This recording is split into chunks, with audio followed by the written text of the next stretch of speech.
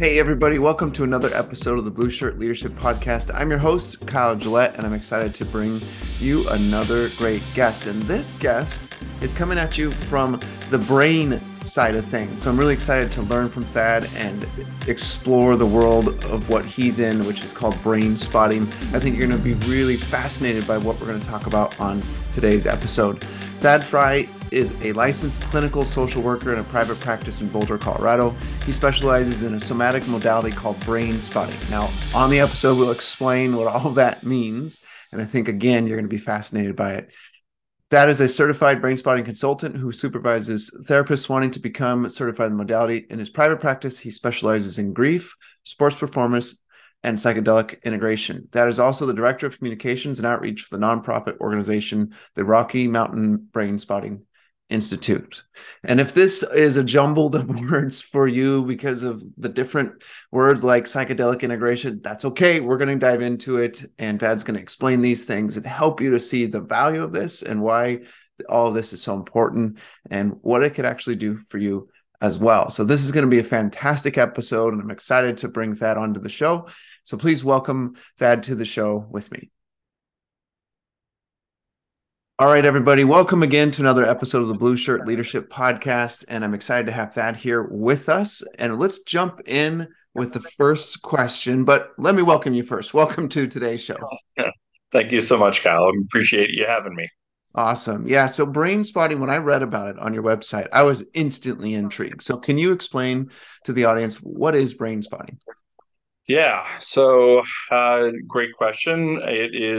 It's always an interesting thing to be able to explain to people. But basically, it is a psychological modality that can be utilized for people working with anything like anxiety or trauma, but also working in high performers with athletes, with business people getting ready to do a speech. But basically, it is an allowance of a fixed eye position, meaning where my eyes land, not going to and from, but just in one eye position, noticing that with wherever we're feeling any kind of charge in our body. So if I were to say, all right, Kyle, you're gonna go outside your door, and there's gonna be 1,000 people there, and they want a great speech, and you can feel that anxiety of, oh my gosh, I'm not prepared, or what if I say the wrong thing, or whatnot. Then I would say, where are you feeling that in your body? So you would say, in my stomach. So you would notice that feeling. So it's wherever you feel that activation in your body, along with a fixed eye position that allows us to work with that limbic brain. So that mid part of our brain, not our thinking brain, which is our prefrontal cortex, but that mid brain. So that's what we're working for, because that's really what we call often the subconscious or subcortical brain that we don't get to access through just normal talk therapy or just talking in general. So is there an emotional component to that too when you get to that fixed eye position and you get that feeling? Um, It it often can, yes, because we can access, let's say we're working from a memory and something I work with a lot of athletes. So sometimes they think they're just going to be working on, pro or college athletes, that we're just going to work on something that happened last week. But oftentimes I'll work with them around something that happened when they were 8 years old and the ball went through their legs and they lost the game and they felt horrible and their friends looked at them.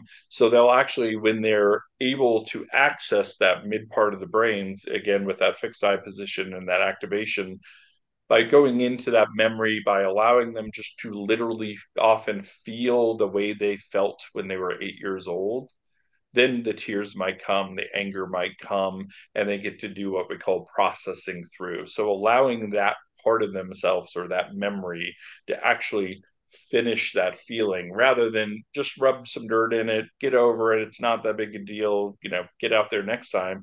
Instead, it's like truly what they wanted to enact, but for whatever reasons, because what they believed, their parents believed, what they felt in that situation, they kind of tampered it down. So yes, often it can have an emotional component to it. yeah, that's pretty powerful. When what is the benefit of using this? And number two, can someone do this on themselves? Yeah, great question. If I forget the second question, remind me. But yes, the benefit can come in many different ways. Again, my background is a licensed clinical social worker, and so I work with a lot of people with anxiety, depression, PTSD. So if I look at it from that frame, oftentimes, like we were talking about before, they've talked about these situations. They've talked about their anxiety. They've talked about their trauma. And although that can be helpful to have somebody else that can hear them, that can see them, that is not having a judgment, nothing wrong with any of that. Oftentimes they'll say, I know that, but I don't feel different after we're done doing this. And this is a way of me holding space as the therapist, but I'm not directing them. I'm not saying, now go to this memory, go to this feeling in your body. I'll check in from time to time, but once we find that fixed eye position, once we allow them to access, where they're feeling that activation, usually their nervous system, their brain and body really get to ride a roller coaster. So that often, if let's say that feeling in their body, we have what's called the SUD scale, subjective unit of distress. 0 meaning not feeling it at all, 10 feels like I'm overwhelmed. If they start at a number, a 7, making that number up, oftentimes if we're able to process for at least 15, 20 minutes, they're going to be at a lower number. 0 is great, but 0 isn't the goal. If they can come back to that memory, or feeling anxious around public speaking, or all of a sudden I get the yips as an athlete, and all of a sudden that's dropped a lot more, that's awesome. We just want to go in that direction. So any of those things really can be used for. And then your second question is around, can somebody do it for themselves? And the answer is absolutely yes. In the brain spotting world, we like to add spotting to everything. So it's called self spotting. And so usually I would say I would want somebody to work with somebody for a while just to get used to it, to have another person to make sure we're not going into deeper waters than maybe we wanted to. But once we do that, I often teach, especially my performers, athletes, but sometimes my folks who are working through other issues, I teach them how to self spot. So it's definitely something that people can do. There's something amazing about how our unconscious mind works, and how unlocking things within there from the past, or kind of projecting a future, can make such a big difference. When you think about your history with working with clients, what are some of those stories? And I know you can't share too specific because of HIPAA and whatnot, but Yeah. what are some of those good stories that people have as a result of kind of setting themselves free through this? Yeah, yeah, I appreciate it, and that you were right. I'm trying to think of the ones that I can navigate. So I do my therapy work, but I also do coaching work. Not that I teach them how to throw a baseball; they already know how to do that. But in doing my coaching work, able to work through, like I said, any blocks or yips or anything that might happen. So one of the ones that sticks out for me was a young man who was a college baseball player and had gotten to a point where he was highly recruited, came into college, and for whatever reason was hitting a block. We talk about a lot about blocks in sports, and was having some form of the yips, where again, things that he knew how to do, he'd done a million times over, all of a sudden it was not happening, was not occurring. So the way that he was letting go of the baseball was not the way that he'd known how to do. So usually people try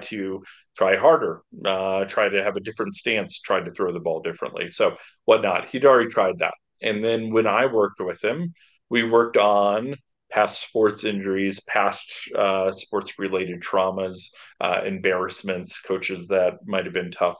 Anyway, process through that. He went from being somebody who was highly thinking about leaving the sport, was sitting the bench his freshman year, who now is looking at being one of the top 50 people is looking at being recruited in the MLB. So, and loves the sport. And again, people go through waxes and wanes, of course, in their things, but to think about somebody who had the skill set and had the passion, but hit that block in that subconscious, something was triggering, bringing up those feelings of I'm not good enough, or, I can't do this anymore. Once we work through that subcortical, subconscious material, he was able to get back and be the beautiful athlete that he already was. Wow. Yeah. And obviously that's going to translate in the business world. That's going to translate in your personal life and some things that Yes. you're getting blocked on. What is your general advice as it relates to when someone does hit those walls Yeah. of, whether it's a self-confidence wall or a performance wall, whatever it is, what are some pieces of advice you'd like to share?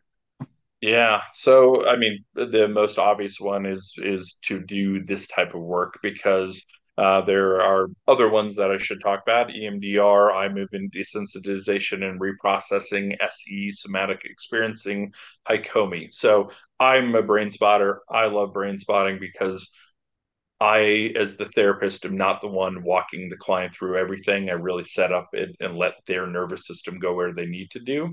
But I wanted to say those other ones too, because often when we think about therapy and or just self-improvement, we think of like talk alone. And again, that has its place.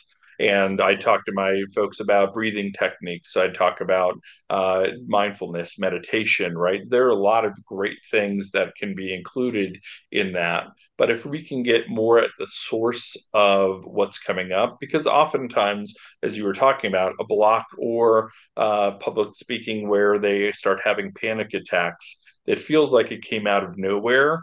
But oftentimes it has earlier life events that occurred that we can get at it through the subconscious mind. And I might never be able to, if I was just talking to you about it, we might never be able to access it because mainly we're using again this top part of our brain, the prefrontal cortex. So again, I would say the biggest part would be to do some kind of work that allows us to access that subcortical brain. There's a lot of, for some people, this feels woo woo, if you will, Yes, and sure, sure, sure. they're afraid to, or I can't speak for other people, but I would guess that some people are afraid of going to that place of Yeah, in the past or yeah, that past experience. What do you say to people that have a little bit of a resistance to the yeah, quote unquote imagination part of this? sure, And how sure. can they overcome it? Because this, I know I've experienced stuff like this that is extremely Mm. beneficial for me. Yeah. Yeah. Great question. I appreciate it because it opens it up, it normalizes it. And so, something that I do, I don't obviously go into great detail about my own work because that's my work and my own personal work. But I definitely tell them that, again, I'm from Boulder, Colorado. There's many awesome things to say about Boulder, but we can be woo woo. And I was born and raised here, and that's not really been me. So when I'd already had my master's, I had already worked in hospice for probably 15 years at the point that I got trained in brain spotting. And when I learned, I didn't know much about it going in, learned about bilateral music, being aware of the body. That we often use a pointer to find an eye position to help the client just be able to focus in one area. When I saw that, believe me, my woo bells were going off. And so I was like, I don't know if I want to do this. I remember we learn about it, we get to witness somebody going through their process, and then myself and another therapist practice for 45 minutes apiece, one being the client, one being the therapist. And when it came my time to be the client, I didn't go right into allowing myself to feel anything. I was very protected. I was defensive. I'd never done anything like that before. And I tell people that. And it was so much so that I heard other people around me crying and they were having these big moments. And I was like, oh my gosh, maybe I need to start acting like I'm so that I don't ruin this other therapist's time and make her feel bad because I'm not able to enter in. But once I allowed myself to breathe a little bit, calm down, and just say, let's see where this goes, right? A big word in this is be curious. And so I allowed myself after a couple minutes just to, okay, they noticed something. There was a reflex that they noticed in me, that why they put the pointer where they did. I just noticed where I was feeling that feeling in my body, and I let myself go into it. And it was quite an amazing somatic. I felt a lot in my body. I had a lot of emotion, which again, those two things uh, are not the. I like to be up in my prefrontal cortex a lot. So for me to be in my body and to emote a lot with a person I didn't know very much, I knew that something was processing through. So I might share a portion of that just to say, I totally get it, right? This is not normal to be with the body and let it, we call it bottom up processing. So from the body, limbic brain into the prefrontal cortex. But if we get some curiosity, we say, nothing else is working, right? I've tried harder. I've read all the books. I've talked with my friends. I've done all the things. And it's still, I don't feel differently. If they can say that to themselves, why not give it a try, right? Yeah, and as far as I understand it, and correct me if I'm wrong, this isn't something that the therapist is controlling. This is something that the client is controlling, or the patient is controlling. And so you can know that you're safe because it's you in control of the thoughts and how you respond. Absolutely. I appreciate that's a great point as well, because that does hopefully give people, especially going into it, once you've done it once or twice, you'll start to notice what that feels like. But I agree with you, because again, I was cautious. I didn't know that person. I hadn't built that relationship. And again, usually if you're working with a therapist or a coach, you built rapport, and we don't dive in 2 seconds into the right. You hopefully feel safe. But you're right. If you are, that's what I love about it. I ask you what you want to work on. I ask you some background around that. I ask you what you're feeling in your body, right? I might help you find an eye position. You might find the eye position yourself, and I can walk you somebody through that. And then where you go is based on you. It's not hypnosis. I'm not telling you where to go, how to go. I don't stop our process and check in. EMDR has more of that. Again, EMDR is a great modality, but it is a lot more about explicit memory instead of just whatever you're noticing in your body. It's often more therapist led. Ours is, let's set up the frame. So whatever's going on for you, and I'm going to follow you. Every once in a while, I might be like, hey, Kyle, what are you noticing right now? Or what are you noticing in your body? Beyond that, I let people truly ride their waves. And most people are pretty quiet when they process. So we can go a half hour and they only say a couple words. They might say, oh my God, that felt weird. All of a sudden I'm feeling it in my feet. Is that okay? Or they might say, I'm all of a sudden having this memory about my grandmother, and right, and you just let them go wherever they go. Every once in a while, I have people that process through talking quite a bit, but most of the time, people are rather quiet and just really in it. And then I manage the time. And so I might check in with you if we're getting near an end of a session and tell you, because this mid part of our brain is what we call timeless. And so you're not going to be tracking, you're just going to be following whatever you're feeling in your body, whatever memory you're with, whatever emotion you're feeling. And I kind of hold space for that. That's my job. Your job is just to go wherever your body and your brain is taking you.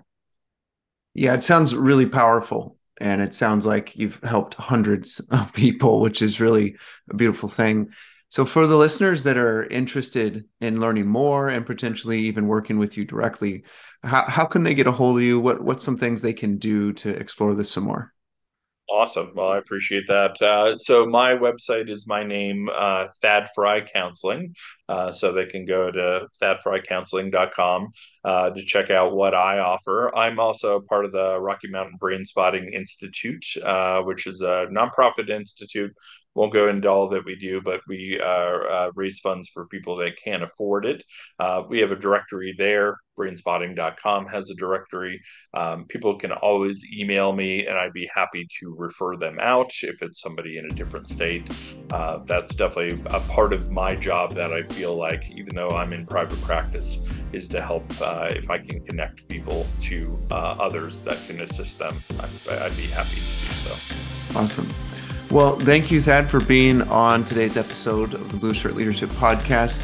Listeners, please click on the links that'll be in the show notes. Learn more about this. these types of things change lives, and we've already heard how it's changed Thad's life and hundreds of people that he's helped with this. So join in on it.